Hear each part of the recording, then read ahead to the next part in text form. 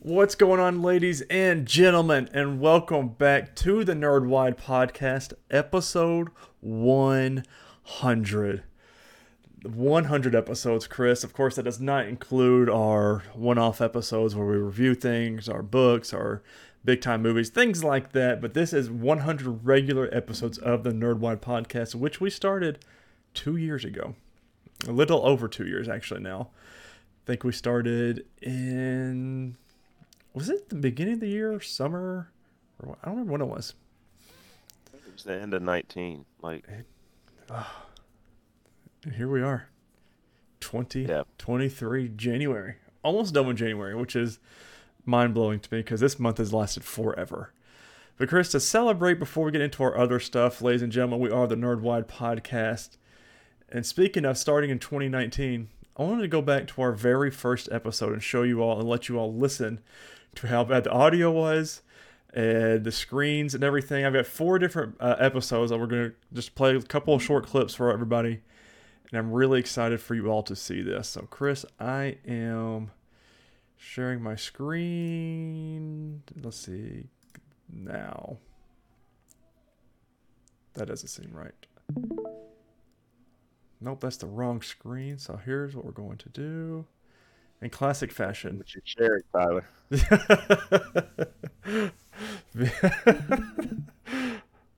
All right, here we go. Now I'm sharing the right screen to you. Abort. All right. Let me scoot over here. So this is the very first episode of the Nerdwide Podcast.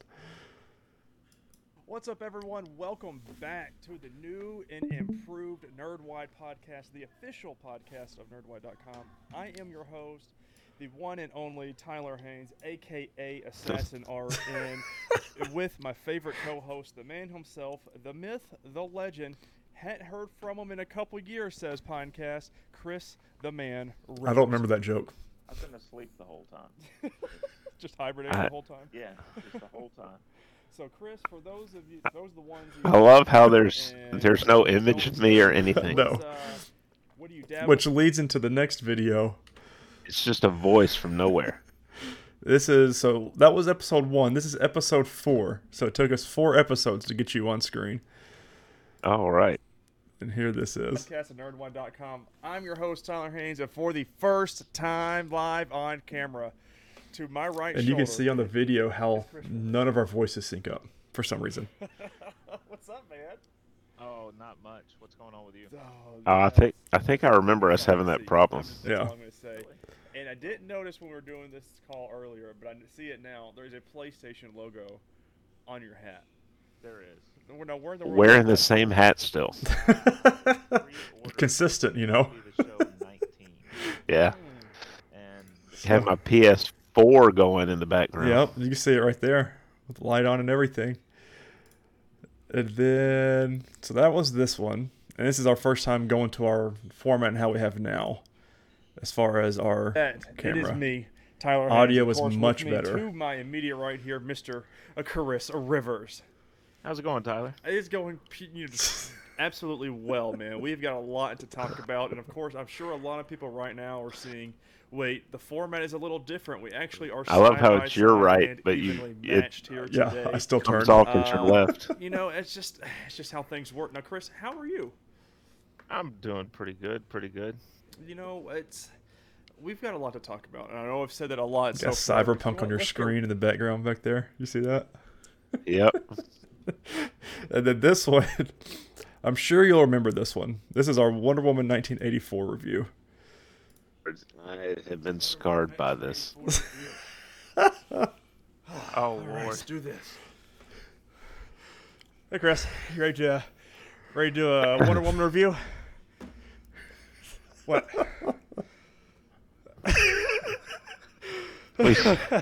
We should say, too, that... that's great. Cue the intro. Patty Jenkins loved your outfit, by the way. She's still, yeah. I don't know if I'll ever get recognition like that ever again, to be honest. But, you know, the day is still... To be fair, I think you did pull it off rather well. Yeah, I tried. Aquaman was my better one. Didn't dress up for the podcast for that one, but that was just a couple of fun little clips and things. I want to go in and do more. I'm not a very good video editor, and I need to start keeping better tabs on things as far as when we have like a big moment that we're proud of throughout these episodes, so I could keep a log and I could go back and eventually get on like Fiverr or one of these websites and send the videos to people and say, hey, these are the highlights I want to clip out. Can you make a good video out of them? And do that. But fortunately didn't happen this time, but it's okay because we're still here for 100 episodes. And, here's to 100 more. I'm going to cheers my water here, my Edgar Allan Poe water cup here. If you start sending clips to people for them to edit them, make sure you don't send them to the guy that does people's photos online. I can't remember. James. Yeah, because he says, "Can you edit my sister out or something like that?" And he edits or makes her smaller. He does some funny things on there. Yeah, I love every time he pops up on my newsfeed. I absolutely love it. Yeah. All right, Chris. Let's get into some quick housekeeping for those who this is the first episode, ladies and gentlemen. I hate housekeeping. Yeah, don't we all? Listen, don't we all? I mean, I've got stuff all over my office right now. Just like this needs to go. Anyways, quick housekeeping for the show. Don't forget to subscribe. Don't forget to subscribe to either our podcast or YouTube on whatever podcasting service you use. If you enjoy the show, make sure you leave us a thumbs up on YouTube or give us a good rating on whatever podcasting app you use. 5 is usually the best one, so 5 is great. If you don't enjoy what you see or hear, make sure you leave us a comment. Let us know how we can improve the show. If you don't, let us know what is wrong or how we can improve. We can't fix it. So let us know what to fix, or suggestions. If you want to go that extra mile, you could always go to patreon.com/nerdwide. 3 different tiers for 3 different monetary values. At $3 is the highest. You can suggest, books, movies, TV shows, comic books, anything really entertainment under the sun that you want us to review or talk about. That's the way to do it. But Chris, have you been watching anything on TV? How has your week been on top of that? You've been fighting allergies all week, so I've been coughing and sneezing and everything else. People looking at me like, have you got it? Have you got it? No. I don't have it. No. I don't have it. But, nope. Not somebody I work with did get it. So, yeah, I've avoided it, though. Still. I had it that one Christmas 2 years ago. That was it. Had it for, a week or so, but nothing. It's just sinusy issues. And that's just, unfortunately, it's part of living in Tennessee when we go through 3 or 4 false springs and everything just wants to mess with you. Yeah. But you never get used to it, so it keeps things exciting. Yeah, keeps you on your toes. But no, I haven't watched a ton of TV, but what I did watch, I got a couple more episodes watched of the Quantum Leap reboot. Do you think I would enjoy that? Yes. Okay. I need to add that to my list. They've already picked it up for a season 2. Oh wow! So it's here to stay for a while then. Yeah, I think it'd be a good time investment. That's what got me gun shy on broadcast TV for a while was I would start watching a new show, and then all of a sudden they'd cancel it, like episode 10 or 11 or something, and there was one really bad one. It was a good show, but a bad cancellation. A show back in the day called Reunion. Oh, that sounds familiar. And it had Amanda Rigetti, Kyler Lee, Will Estes was in there.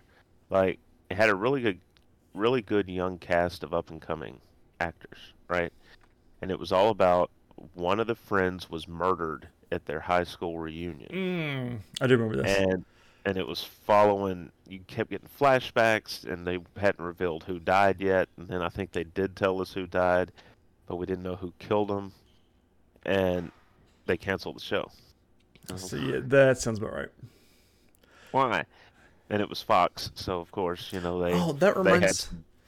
Yeah, Go they've ahead. got a track history of that. I mean, that reminds me of one of our shows that we loved that just ended. A little show called The Gifted. Mm-hmm. And luckily, Gotham went on as long as it did and was able to end. But I feel like The Gifted and Gotham are like the last good Fox shows that I've watched.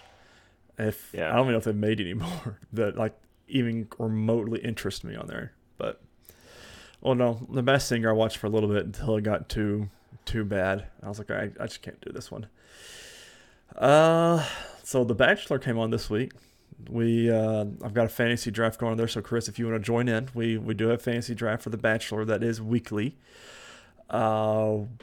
Then watch the Royal Rumble this week as well, and that was okay. I mean, I'm not the biggest wrestling fan, but I like to watch all these big events just because it's entertaining, and the whole family likes to watch it. But it was okay, nothing crazy. What Happens. network are they through now? What Peacock. streaming service? Peacock. Yeah, it's like So you don't I've have to got pay for that. anything. Yeah, you can watch all these then for free. I don't know if I want to. It's okay. I mean, there were some good things and things I tried, and but it's The Rock was rumored to come in there this time, but now he's rumored for like WrestleMania. So we will see if he makes a return, because the big guy Roman Reigns is mocking The Rock, saying he's not fit enough to wrestle anymore, and he won't be fit enough to do X, Y, and Z. So it's like you keep throwing his name around in interviews and stuff like that. So it's kind of like hyping him up for a potential return. But The Rock is a big movie star now. He's also Black. Well, okay, he was Black Adam. So, I want to find this. There was a congressman. I wonder if I still have this pulled up before I have to refresh. In California, that I believe I had to have kept this. I should have screenshotted this. He's talking about James Gunn, blah blah blah blah blah blah. Getting Is all. it Oh, here it it a is. good comment or a bad Yes, that comment? was a good one. From Robert Garcia, Congressman and 28th Mayor of Long Beach City, so he's in California. He said, if James Gunn doesn't present the new DCU plan by February 1st, I'm calling him in for congressional hearing, or I will ask the tough questions everyone is wanting to know. I was like, okay, I like this guy. Because we still hadn't heard anything. I bet I can guess what party he's into. Yeah, that'd be an easy one. All right, Chris, I want to get into our shows here. We've got National Treasure, Episode 8, and Last of Us, Episodes 2. But The Last of Us comes with a nice little fun announcement at the end of it we'll talk about.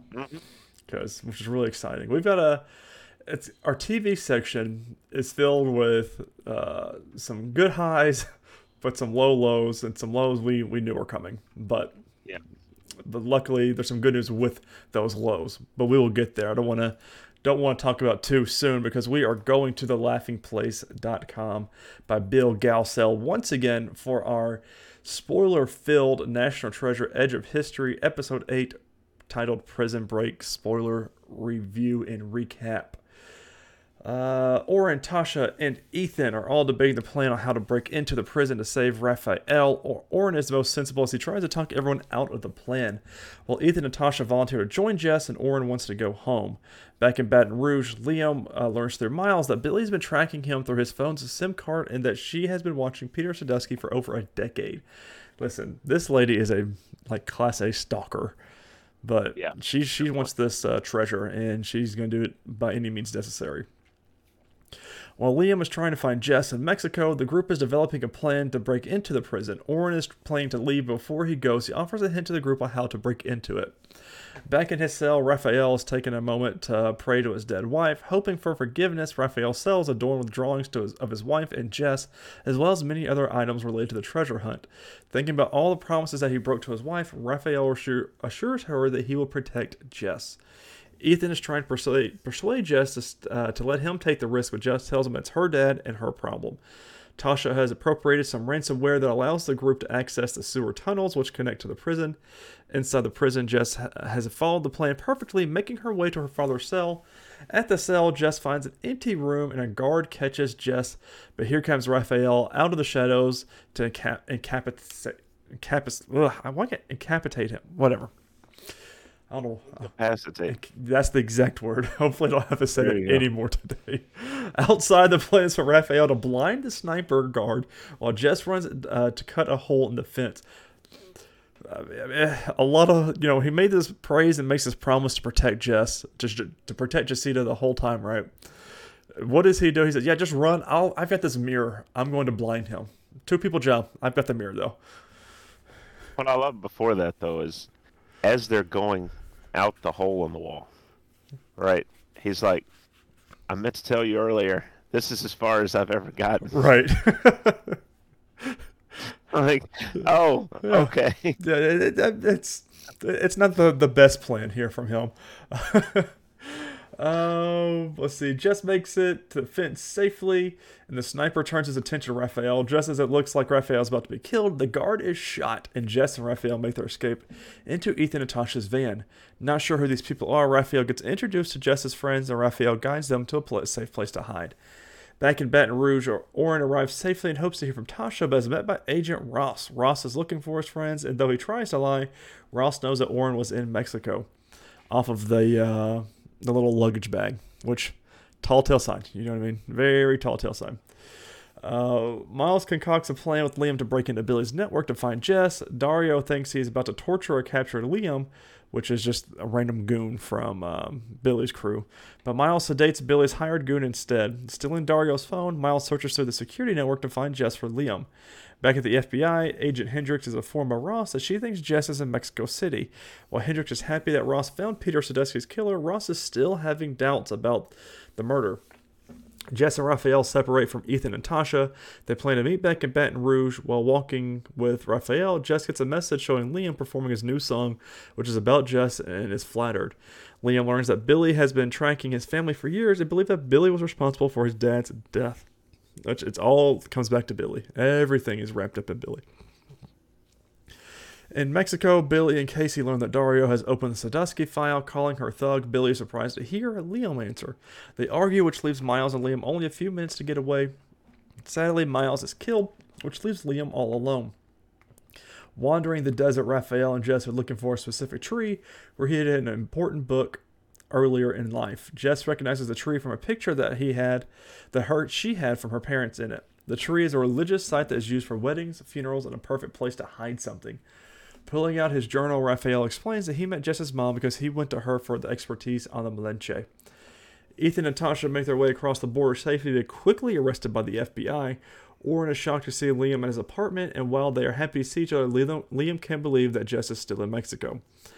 Showing Raphael the treasure map that was inside the relics, he is shocked to see the map, and with Jess, they learn that the map shows the location of the treasure using the constellations in the sky. With this newfound knowledge, Jess uses a star map app to look for the location based on the clues in the map. The map is pointed to a location outside of Vicksburg, Mississippi. I like how they did like the little quips, because he's been in jail for 20 years. Like when he was asking about apps, he was talking about her friends, talking about she goes the boyfriend whole thing. I really like those little quips. The thing I did not like here, they were like, it shows the star constellation. It's bright and sunshiny. And they keep going, yeah, the Big Dipper. I'm like, what are y'all looking at? The sun's out. So, I don't know. Maybe the constellations are different in Mexico during the day, but I don't think so. The man who has been following Jess in Graceland and at Peter Sadowski's funeral reveals himself and tells the two that Salazar is not a person. It's a name given to the leader of a group of treasure hunters who are actively looking for the treasure. He implores them to stop looking for it, but is killed quickly by Casey. Raphael tells Jess to run while he stays behind to distract Billy. Billy captures Raphael and threatens to... Let me ask you then, was that guy working for somebody? He has to be, right? Like there has to be something more with him, because he has been in like 4 or 5 episodes now. But he gets quickly killed off this episode. So I'm like, I wondered if he was working for the daughters. trying, because he tells him stop looking for it. Right. It's not You're worth going to it. lead him right to it. Yeah. But he gave a pretty big clue for not really big of a payoff for him to get killed. Like, I don't feel like that's the biggest clue he could have said. Like, I feel like that the whole Salazar group thing could have been a lot earlier. But the not anywhere in here in Bill's recap do we talk about the book that Liam finds, that he's had at the Sadusky house the whole time. There's something up with that too. I don't know who wrote that, who's messing with that, but that's a big key point there. Which I wonder if it was Ben Gates. Because He's been working on something for 15 years. And it was in Sadusky's house. What if it's, him and Sadusky were working on it. And they were sharing clues back and forth. Billy captures Raphael and threatens Jess to come out of hiding or else she'll kill him, claiming to know about the location of the treasure because she hid something in the shoe. Jess surrenders and gives over the treasure map. With the map in the hand, Billy leaves with the clues to the fortune and Jess and Raphael as her prisoners. We are ramping up. So the next episode is the penultimate. And I don't feel like we're at that moment yet. We didn't get Riley. No. It's IMDb strikes again. It is wrong. Is it? Because I said 5 episodes, and we've only had him in 2 so far, and there's only 2 left. So I was trying to remember when he wasn't in this, if there was the first episode we saw him in, if it was just like one scene, and right. maybe we're not count somewhere. I'm not sure with that one. But so clearly Billy's going to get her back into the U.S. under the radar from her private jet and everything. Because obviously everyone's going to meet up in Mississippi and blah, blah, blah, blah, blah. We're going to go from there. But I just don't feel like we're there yet when it comes to this show. Like I don't feel like we're there. Yeah, I think it feels like we're 3 or 4 episodes away. Yeah. I would say 3 at the minimum. But yeah, I don't know. I think her dad will probably die. No, I don't think they'll kill her dad off this season, just to keep that relationship around. Because she never had a relationship with her dad. Her mom just died, so he's gonna try and make up for that. But I mean, in theory, he would have to go back to the United States. I mean, back to Mexico because he is an escaped prisoner. But what do I know? Yeah. But technically, they tried and convicted him under the name Salazar, which is not his name. Right. So, it's a good point. But next week, we have episode 9. So, we got 2 more weeks of this show. And then we'll just have The Last of Us until... Which I guess The Last of Us will end and put us right up where Superman and Lois comes out. Which I'm really excited about this season. One, for the to see this casting change for Jonathan Kent. But 2, for our number 1 notable news here that we'll talk about after The Last of Us.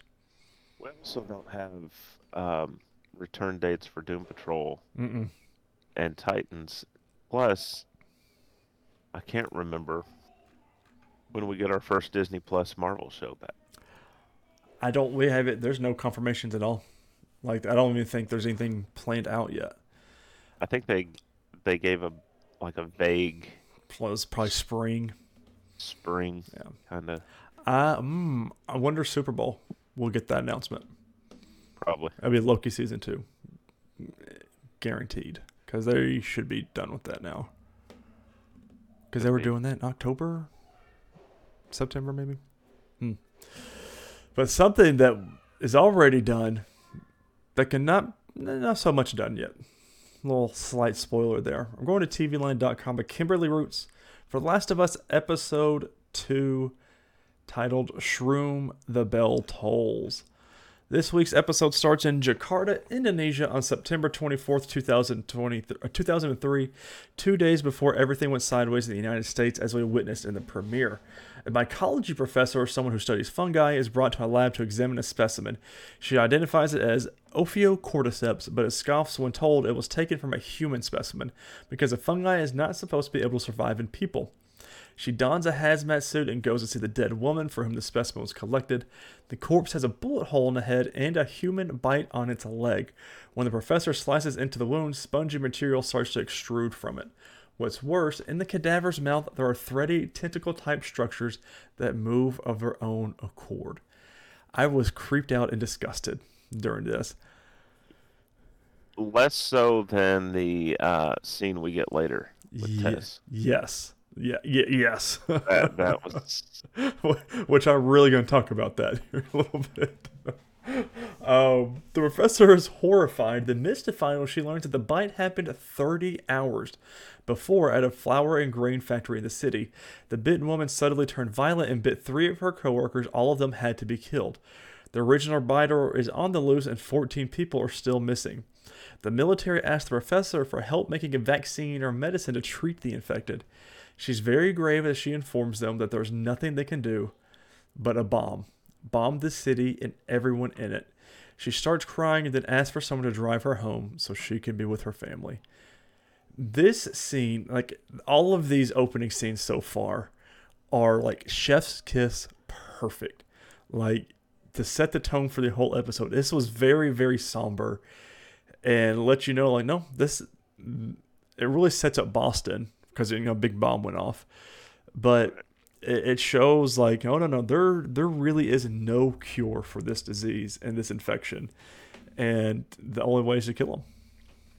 So. Yet. In Boston, as Joel, Tess, and Ellie rest a bit, Joel gives the teen the stink eye. He's convinced she's going to wind up full-blown infected sooner or later. Tess talks him out of returning her to the QZ, where they'll just scan and kill her, but she also demands to know what Ellie was doing with Marlene and why she is so important. Reluctantly, Ellie tells them that she's bound for a Firefly base camp somewhere out west where doctors are working on a cure. Joel thinks this is a load of Huey, but Tess says it doesn't matter. If they get her where she's headed, we get what we want. He grumpily agrees. Ellie starts twitching, pretending to be infected before Tess shuts down her shenanigans. Kim goes on to say, I really like this kid. Very, very funny little scene. It was also in the trailer where she does a little twitching. And it really starts setting up Joel and Ellie's relationship. Yeah. The trio picks its way through the ruins of Boston, which was bombed in an attempt to stem the outbreak. Apparently, was more effective there than in many other big cities. As they climb over cars and such, Ellie tells her traveling companions how old she is, which is 14, and how she got bit. She snuck into a boarded-up mall in the QZ, and it happened there. She also mentions that she is an orphan. We get a lot of good backstory to Ellie during this. Of course, the video game players, they're talking about the DLC for The Last of Us of where she got bit, which we are going to see during this season.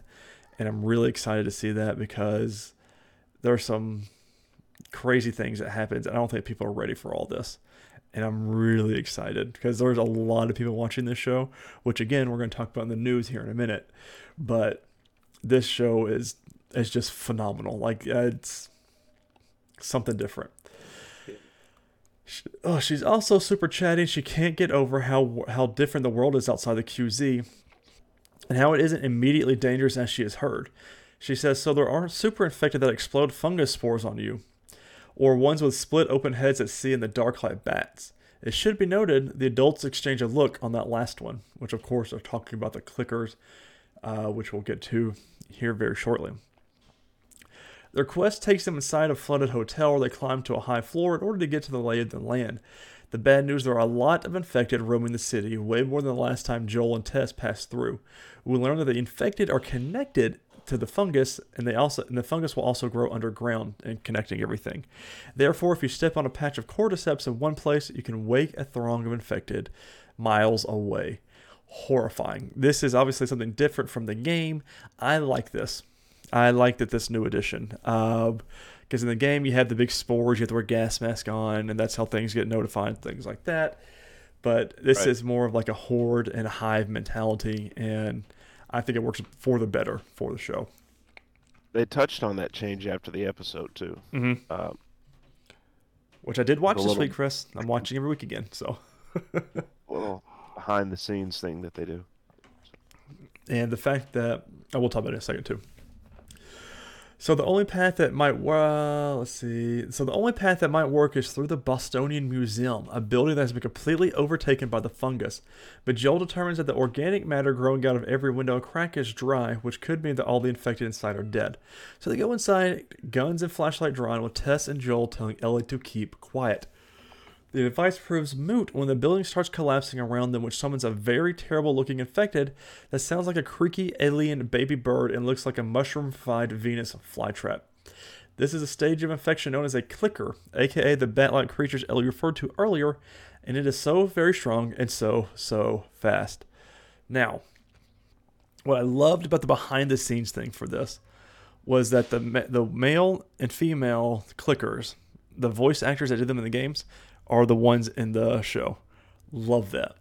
And the second thing is that the people that portrayed the clickers are all actors, but are very, very, very big fans of The Last of Us, that studied them meticulously and are able to act like they did in the game, and they did a perfect job. It was so, like, even, again, I know a lot of this is happening and coming up, and so when they showed the museum, I said, oh, Jamie said, what? And I said, you'll see. Because I knew this is our first introduction to the clickers, and they did such a good job of even making you feel the intensity of having to reload your gun when you're fighting clickers. Like, they have the moment where Joel is reloading his revolver and you can see the clicker coming up, and it's got that eerie just intensity that the game has. And it's crazy, and I know I said this last week, but to have this feel like the game on top of be such a one-to-one portrayal of it is just amazing, and it gives me so much hope for God of War and Horizon Forbidden Dawn.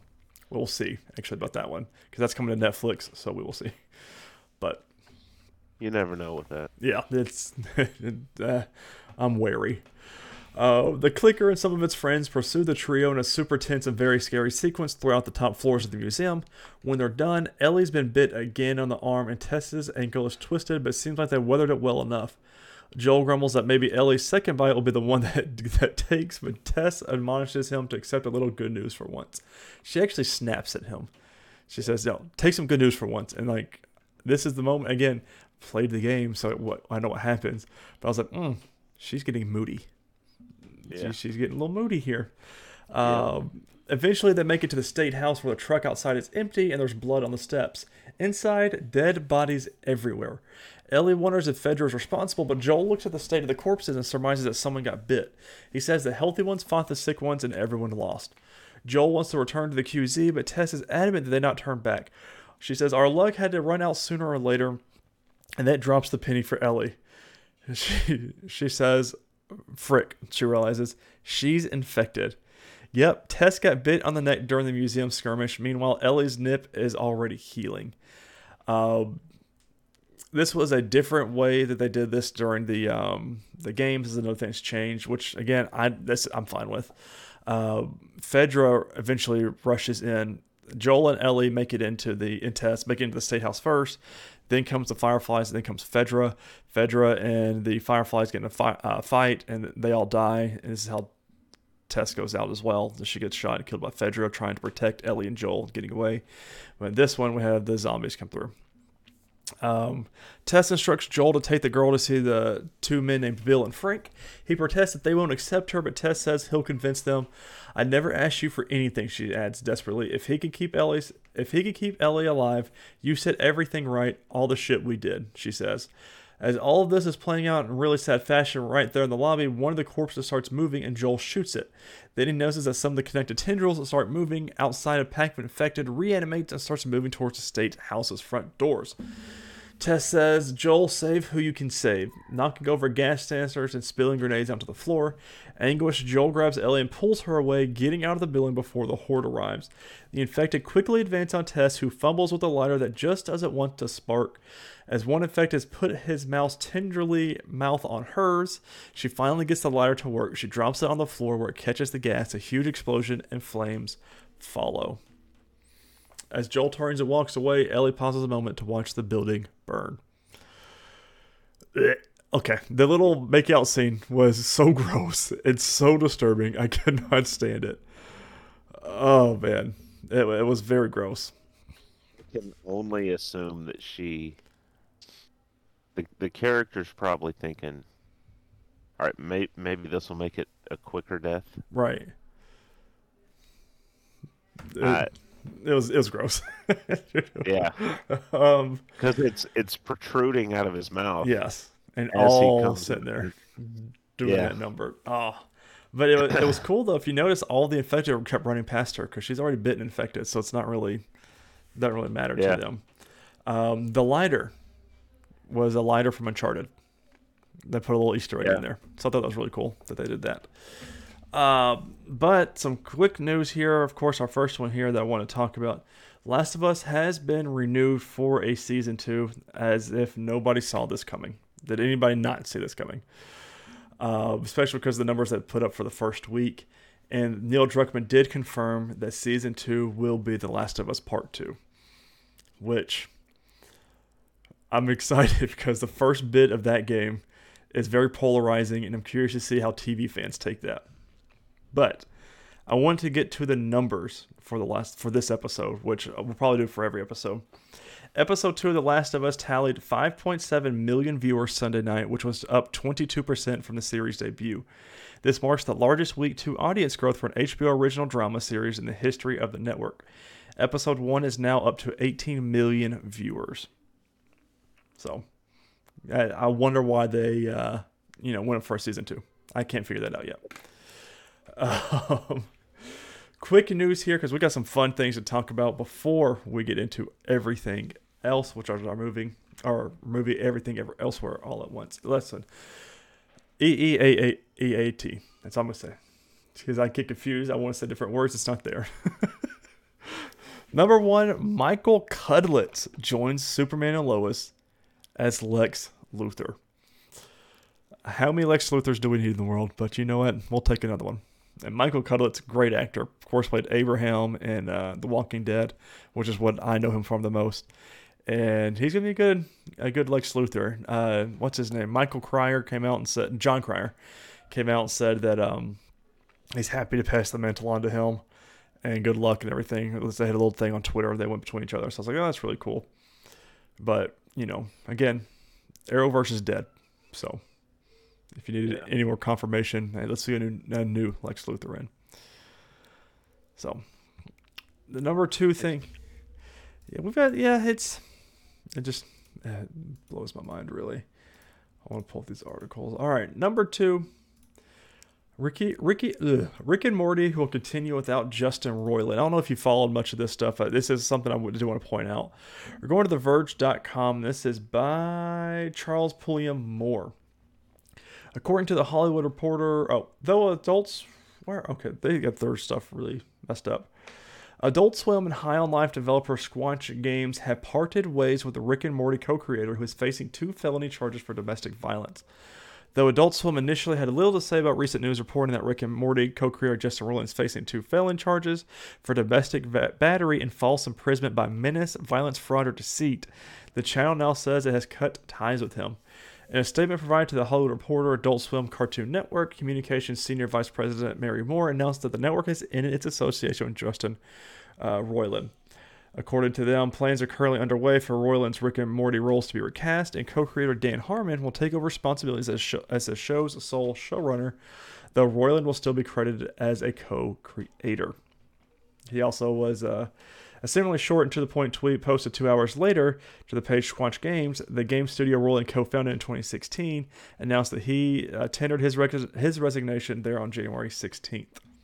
So he was also grooming like a 14-year-old girl and knew he was talking to a 14-year-old. It was very disgusting and very sickening things. So that's it. I'm glad he's separated from everything though, because if they wanted that to go forward, he had to be gone.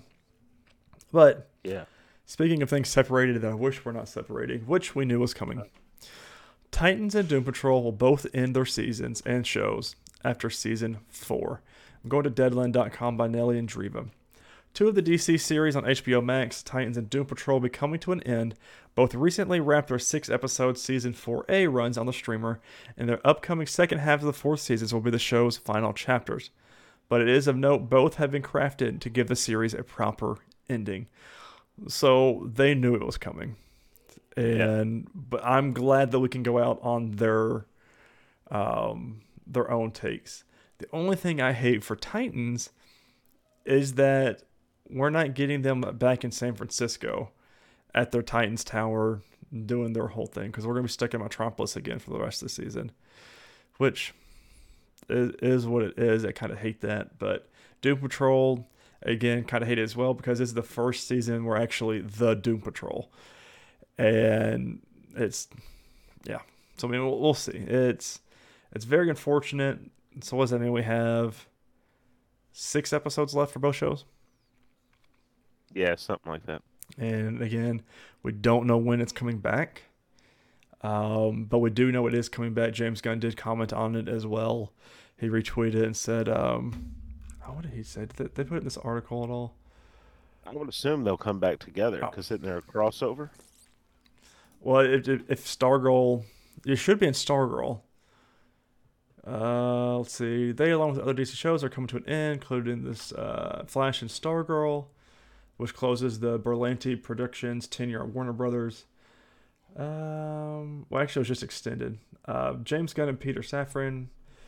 Let's see. I'm trying to see. Okay.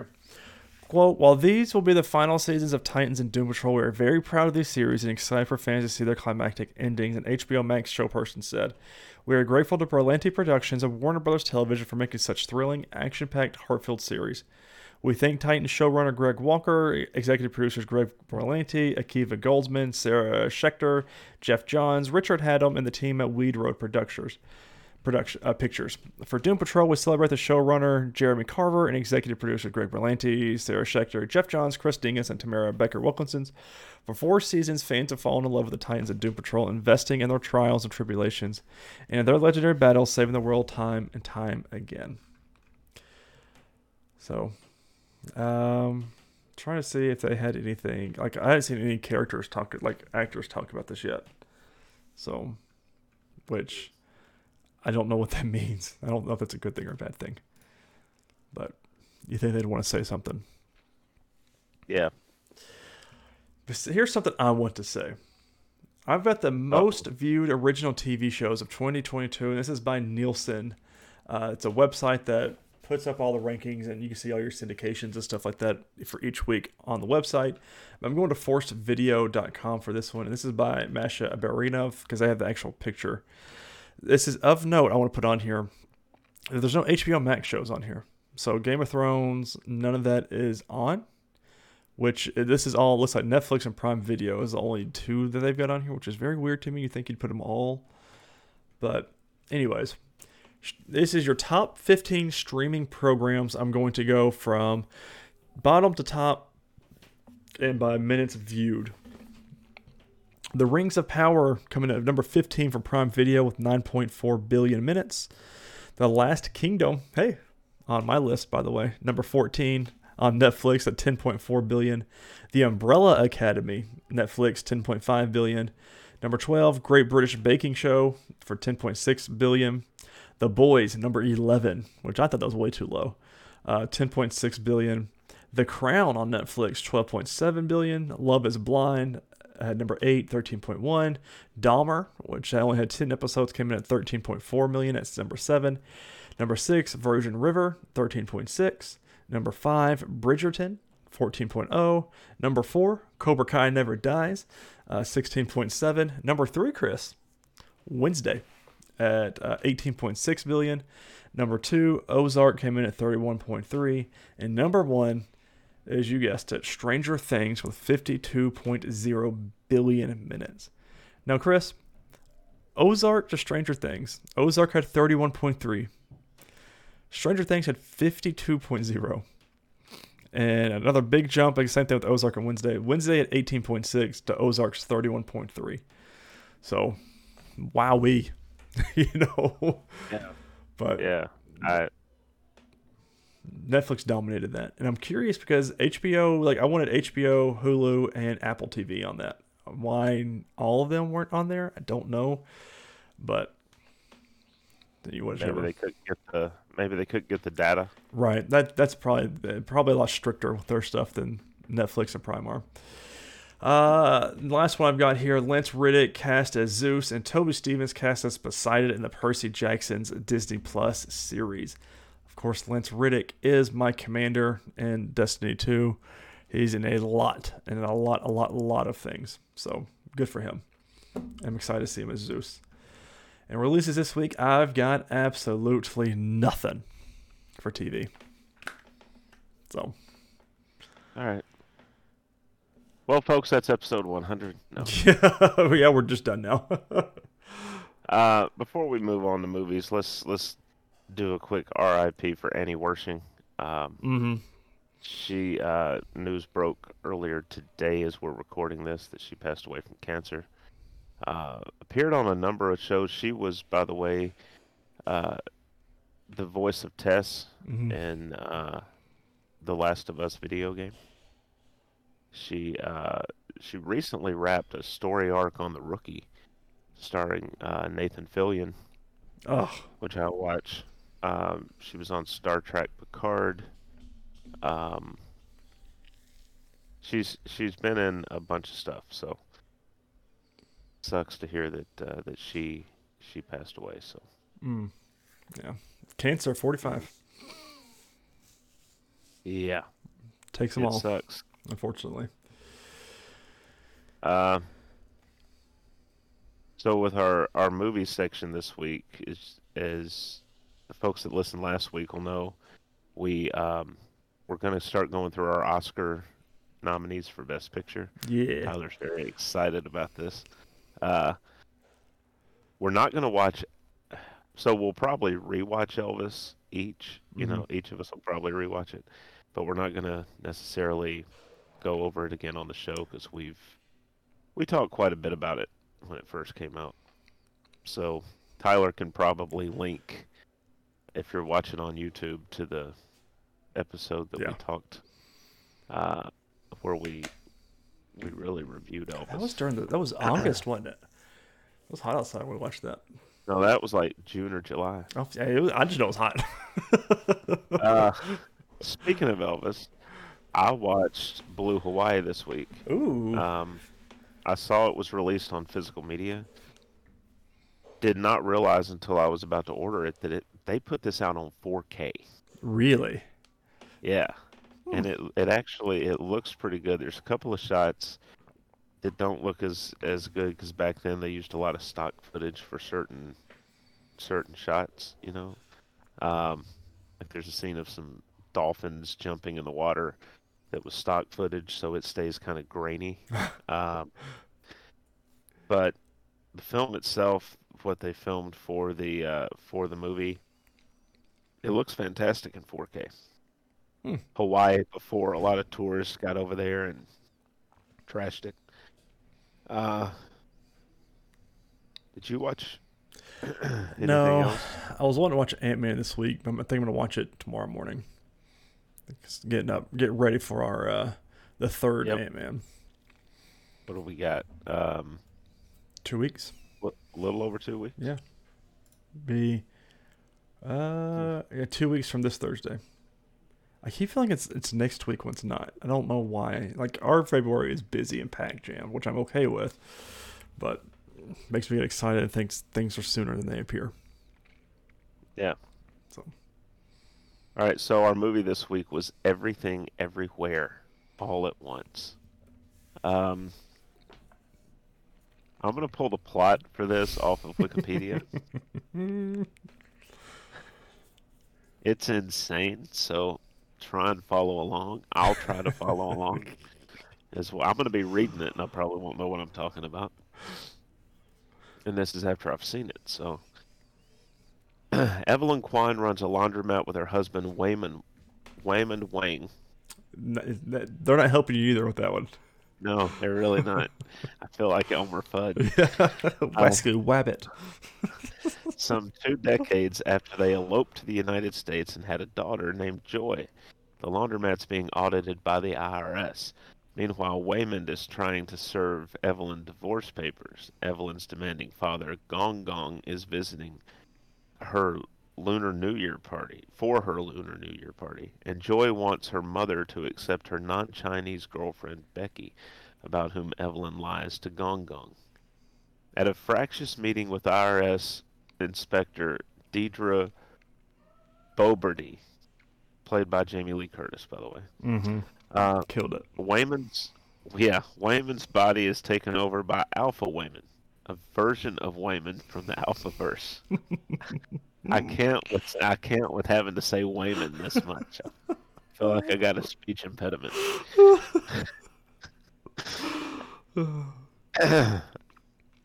Alpha Wayman explains to Evelyn that many parallel universes exist because every life choice creates a new alternate universe. The Alphaverse, led by the late Alpha Evelyn, developed verse jumping technology, which enables people to access the skills, memories, and bodies of their parallel universe selves by performing bizarre actions that are statistically unlikely. The multiverse is now threatened by Jobu Tupaki, the Alphaverse version of Joy, whose mind was splintered after Alpha Evelyn pushed her to extensively verse jump. Jobu now experiences all universes at once and can verse jump and manipulate matter at will. She has created a black hole-like everything bagel that threatens the Hilarious. multiverse. Yeah. Evelyn's given verse jumping technology to fight Jobu's verse jumping minions, who are now converging on the IRS building. She discovers other universes where she made different choices and flourished, such as becoming a kung fu master movie star, while also learning of Wayman's plans for divorce. Alpha Wayman believes Evelyn, as the greatest failure of all Evelyns in the multiverse, has the untapped potential to defeat Jobu. Alpha Gong Gong, controlling Evelyn's Gong Gong, instructs her to kill Joy to stop Jobu from entering her universe again through Joy. But Evelyn instead decides to face Jobu by gaining powers through repeated verse jumping. While Evelyn is chased by Alpha Gong Gong soldiers, Jobu locates and kills Alpha Wayman in the Alphaverse. As Jobu confronts Evelyn in her universe, Evelyn's mind splinters and she collapses, lifeless. Evelyn's detached consciousness begins to verse jump with Jobu's across bizarre and diverse universes. Rather than fight, Jobu explains she's been searching for an Evelyn who can come to believe, as she does, that nothing matters. She brings Evelyn to the everything bagel, explaining she hopes it can allow herself to finally die. Upon peering into the bagel, Evelyn is persuaded and begins to act nihilistically in the other universes, emotionally hurting those around her. Evelyn's about to enter the bagel with Jobu and end all her multiverse lives, but pauses to listen to Wayman's pleas for everybody to stop fighting and be kind, and seek understanding in the midst of confusion. Evelyn has an epiphany and follows his advice by using her multiverse powers to find what's hurting those around her and bring them happiness. In doing so, she repairs her damage in the other universes and neutralizes Alpha Gong Gong and Jobu's fighters. In her home universe, Evelyn tells Gong Gong of Joy and Becky's relationship, talks with Deidre after Wayman convinces her to let Wayman and Evelyn redo their taxes, and reconciles with Wayman. Jobu tries to end her life by entering the bagel, while simultaneously as Joy in Evelyn's universe begs Evelyn to let her go. Evelyn says even if she could be anywhere else, even when nothing makes sense, she would always want to be with Joy. Evelyn and the others save Jobu from the bagel, and Evelyn and Joy embrace as the universes are restored. Sometime later, with the family's relationships improved, Evelyn and her family return to the IRS building to refile their taxes. As Deidre talks, Evelyn's attention is momentarily drawn to her alternate selves and the multiverse before she grounds herself back in her home universe. This movie was confusing as shit. Yes. Like, yes. It was. I mean, I knew it was a multiverse story.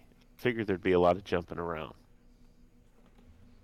But it was almost, they were intercutting to different universes every few seconds. So you would get a glimpse of what was happening here and then how that was affecting what was going on, how that was affecting this. And it's just like, calm down. Right.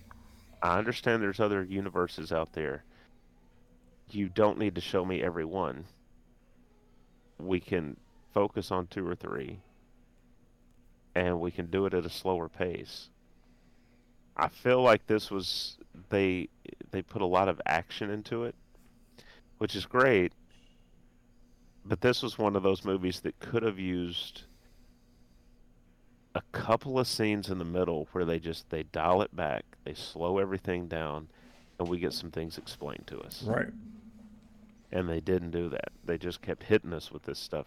There's a part in the movie where the movie star version of Evelyn, we're at a film that she's watching. She's at one of her film premieres. But they cut to it, and the credits start. Did you think the And show was over? For a second, I was like, what, the movie's over already? I was like, what a cliffhanger, and I pulled it up. I was, oh, we still have 40 minutes left. Oh. So, I really just felt like I can see why it got Best Picture nominated. Like, a lot of those shots were very beautiful. Yeah, they really were, and they made a point of really diversifying the looks of the characters in the various worlds. Especially with Joy. Yeah, but what I just read makes it sound a lot easier to follow But wasn't than that easy? actually just sitting down and watching it. Jamie Lee Curtis is great in this, by the way, as the IRS agent, Deidre. I felt everybody brought it. Joy, there were a couple of scenes really of hers did. I didn't like, but I felt like everybody did a great job. Of course, if you've watched a lot of films in the past 40 plus years, films and TV, you know who James Hong is. I love that actor. Balls of Fury is, Yeah. of course, his title or role. Yeah. And of course, Wayman is played by was it Kiwi Kwan? Mm-hmm. Is that how you pronounce his name? Try to see. Kiwi Kwan. I think so. He was in two huge movies for me growing up. He was in Indiana Jones and the Temple of Doom as Short Round, and then he was also in Goonies. So you're in two of those movies in the '80s. Everybody knows who you are. Right. Stephanie Zhu was Joy, and then Michelle Yao was Evelyn. She did a great job. She did, and that's the thing. Great performances. Even as a it's just- rock. Yeah, that was an interesting universe. Yeah. I also love the universe where they had hot dogs and fingers. Every time they showed it, and they showed it often, I'd laughed hard. Like when they started doing using the toes as for the piano, I was like, actually that makes a lot of sense. And they're writing with their toes and everything. I was like, okay, this makes sense now. But then they did this whole, like, there were a lot of scenes where they jumped, but a lot. And they were jumping a lot. And they were doing the makeout scene with Jamie Lee Curtis and her. It just started putting the hot dog fingers in their mouths. I was like, okay, all right, you're losing me. You're losing me. You're losing me. And then they'd cut to something else. Yeah. I like this film. It was different. I'm right there with you. And I said right at the beginning, before we started recording, I was talking to my wife about it, and she was like, it's, loved a lot of things, hated a lot of parts. Some parts are good, some parts are bad. It's just kind of all over the place, which I completely agree. I think I gave it 3 stars just now on Letterboxd. But 3.5. yeah, those moments when like those emotional beats, especially right there at the end, were so good. Like, and they just hit real good when you wouldn't really expect it, because they're talking about a bagel and you've got hot dog fingers and everything. But the way that they did some of it, like they were Evelyn just says, okay, I'm gonna let you go because that's what Joy wants. And so she falls into the bagel. The rock falls off the cliff. She gets in her car to leave. And it's just, there was a bunch of different stories across the multiverses, like interconnecting in. And that's where it was losing me. I couldn't ever find what was the real universe and what was our prime one, I guess. But it was okay. As it sits right now, of course, after only watching 3 of the list of our nominees, which we'll go through in a minute for Oscars, Elvis is still my number 1 for my pick, but Everywhere All at Once is. I can see why people love this movie. I really can. I'm curious to see what the rest of these movies are like because it was very well shot and the story was good. It's just all over the place. Some really cool fight scenes and cinematography was great, but it was different. He beats people up with a fanny pack. That was really like he scoops into the fish tank, puts more rocks in it, and beats people up with it. It was really cool. That scene too, where it's when she starts to get cruel, and she looks at Wayman and just flat out says to him, "My life could have been so much better without you." Oh, it's so brutal. And he's just like, Yeah, I mean, he has no idea what's going on. This lady, just your wife you're trying to divorce, just came in, said, there's multiverses and there's other people, there's alpha people, and Gong Gong sitting there sleeping behind the desk, and he's not trying to divorce her because he doesn't love her anymore. Right. He's trying to. He even tells her, this another couple that they know, it got them talking, and they were able to fix their marriage. Right. So that's the whole point of it. Yeah. Mm. Oh. Wow. But yeah, you gave it a 3, I gave it a 3.5, and I wanted it to be higher. This was overhyped for me. Well, the amount of people talked about it and how much they loved it, I was like, okay, this would be really, really, really good.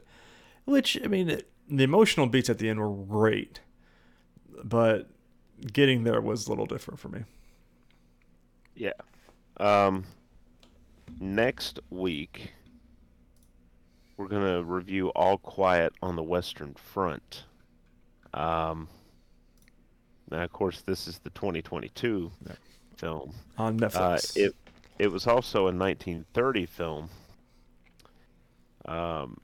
which did win the Academy Award for Best Picture that year. So they're trying. I don't know if that's ever happened where the same movie,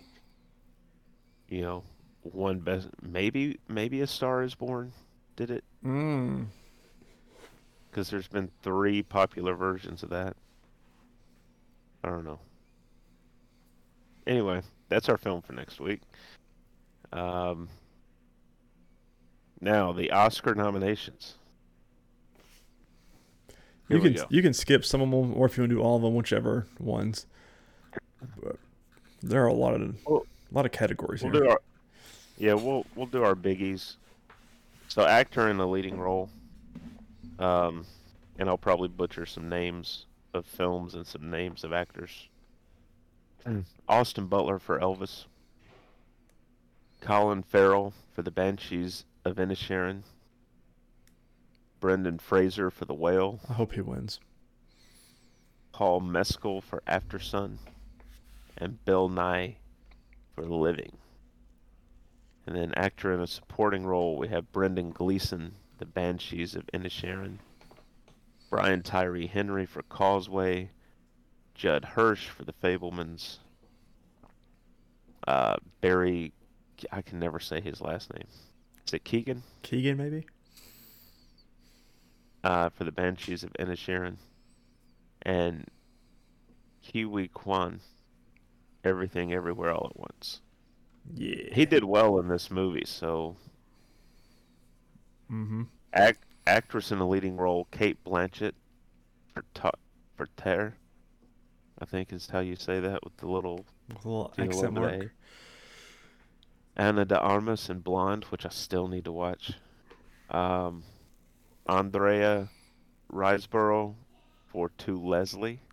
Michelle Williams for The Fabelmans. Well, she always gets nominated for so much. And Michelle Yeoh for Everything Everywhere All at Once. I mean, I've only seen one of those performances, so that's who I would lean toward. Right. Actress in a supporting role, Angela Bassett for Black Panther Wakanda Forever. I hope she wins. Just stop reading right there. Hong Chow for The Whale. Carrie Condon for The Banshees of Inisherin. Jamie Lee Curtis for Everything Everywhere All at Once. And Stephanie Zhu Everything, Everywhere, All at Once. I will run through the animated features, Mm-hmm. because I've seen one of them, and that's Guillermo del Toro's Pinocchio, which is really good. Marcel the Shell with Shoes On. Puss in Boots: The Last Wish, which Which is I doing remember really well. I remember seeing the first one, so I may watch that one just because. Right. The Sea Beast and Turning Red. Um, Turning Red's a good one. let's go to directing. You got the Banshees of Inisherin with Martin McDonough. Everything Everywhere All at Once, Daniel Kwan and Daniel Scheinert. The Fablemans, Steven Spielberg. Tear, Todd Field. And Triangle of Sadness, Ruben Ostlund. And then, let's see, we should be further down here. Oh, makeup. You want makeup? Yeah. Makeup and hairstyling. Tyler's Hobbies. All, Well, they're just all, but just because of one movie or two movies. all Quiet on the Western Front. Heike Merker and Linda Eisenhamerova. Oh, that was Did I get it? beautiful. Now you Yeah. nailed that one. The Batman for Naomi Don, Mike Marino, and Mike Fontaine. Which they should win strictly because of Penguin. Yeah. Black Panther Wakanda Forever, Camille Friend and Joel Harlow. Elvis, Mark Coulier, Jason Baird, and Aldo Signoretti. And The Whale, Adrian Moreau, Judy Chen, and Anne-Marie Bradley. I could see The Whale getting it because of the transformation he had to go through. Yeah. I guess this one will be the last one. I mean, there's writing on down the board and stuff, but Best Picture's the Big Daddy. Big Daddy's not up for Best Picture, No, although just... it was a good Adam Sandler movie. All Quiet on the Western Front, Avatar: The Way of Water, The Banshees of Inisherin, Elvis, Everything Everywhere All at Once, The Fablemans, Tear, and again, I don't know if I'm saying that right or not. Sounds good to me. Tar or Tear, Top Gun Maverick, Triangle of Sadness, and Women Talking. So, From what we've seen, which I've seen 3 of these: Top Gun Maverick, Everything Everywhere All at Once, and Elvis. I think Elvis so far. That's my favorite. I'm curious to see as we go through these weeks if that changes. Right. All Quiet on the Western Front, I've heard a lot of good things. Banshees of Inisherin, I've heard a lot of good things. And I think that's it. Fablemans, I'm excited to see because of Steven Spielberg. Mm-hmm. Right. So we should say that we may not get to watch Avatar because we're going to the theater. Well, I'm going to the theater once in the next few weeks, and it's to see Ant-Man. Yeah. And I don't know if it's going to make it to streaming before we record our final episode before the Oscars. So Yeah, that's what. Let's see. When does Avatar 2 come to Disney Plus? February. So. Oh, it will. Oh wait, Avatar 2 is not coming to Disney Plus in February. I don't know what that website is. They're saying March 2023 is likely the release window. Disney movies usually have a 45 to 70 day window in theaters until it hits Disney Plus. So the 5th would be the last, because the 12th is a Sunday. Sunday's usually when they do the ceremony. Yeah. So the 5th would be the last episode we would record ahead of the ceremony. So probably not. But we'll have a good idea of the nominees. We'll be flying blind on one of them. Right.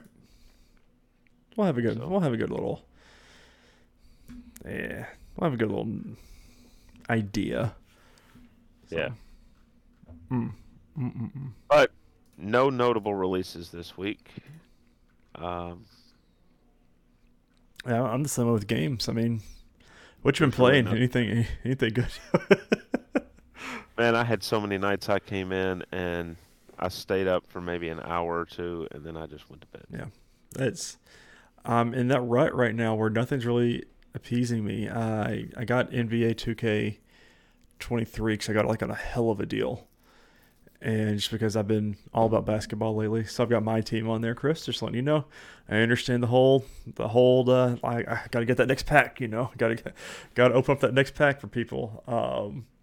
I'm very very top level on that. I really haven't been playing anything notable at all this week, so at least I can talk about. Have you been just doing my team, or are you going through doing the?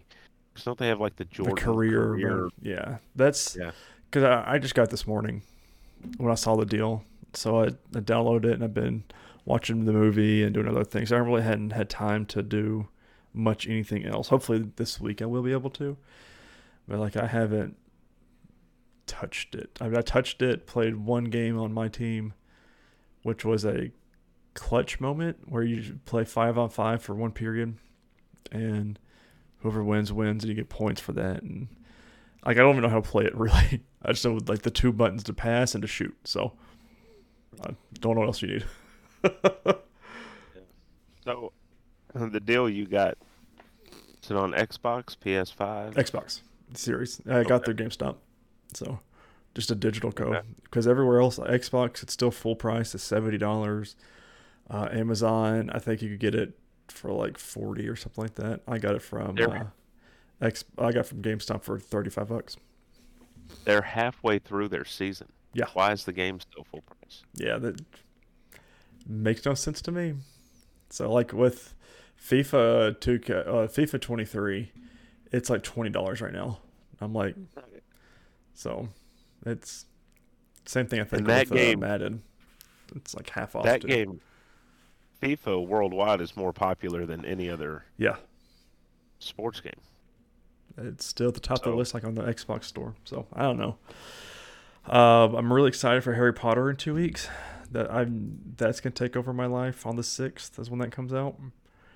And then 2 weeks later, Destiny's expansion launches, which I'm really not that high on for some reason. I don't know if it's because they haven't released a bunch of like videos and things for it, but like I'm not overly excited like I was for this the Witch Queen in 2022. But we'll see. It's like a cyberpunky vibe, which I'm excited about, but I don't know. There's not really Destiny hasn't really grabbed my attention. But I always get this way towards a new expansion, like towards the end of the expansion. So, new releases this week. Age of Empires 2 Definitive Edition comes to the Xbox Series and Xbox on January 31st. Power Washer Simulator finally makes its way to the PlayStations and the Switch. Power Washer Simulator for Tomb Raider Special Pack DLC for everything, January 31st as well. And then SpongeBob SquarePants The Cosmic Shake for everything, January 31st. But ladies and gentlemen, that has been your 100th episode of the Nerdwide Podcast. Don't forget to share this on all your social media platforms, all your friends, your family, to everybody that you know. More people that come in and view this, the more that we can improve the show. More eyes we get, the better we can be for you guys as well. Social media, you can follow the Nerdwide account on Twitter at nerd_wide. You can follow me personally at Ty_Haynes. You can follow Chris at MavTN7. Facebook.com, search in Nerdwide Podcast, Nerdwide.com, Nerdwide. We're always the first thing that pops up in that search bar. Follow us on either one of those. If you're not subscribed to our YouTube or podcasting service, those will be the first way you know when a podcast episode goes live.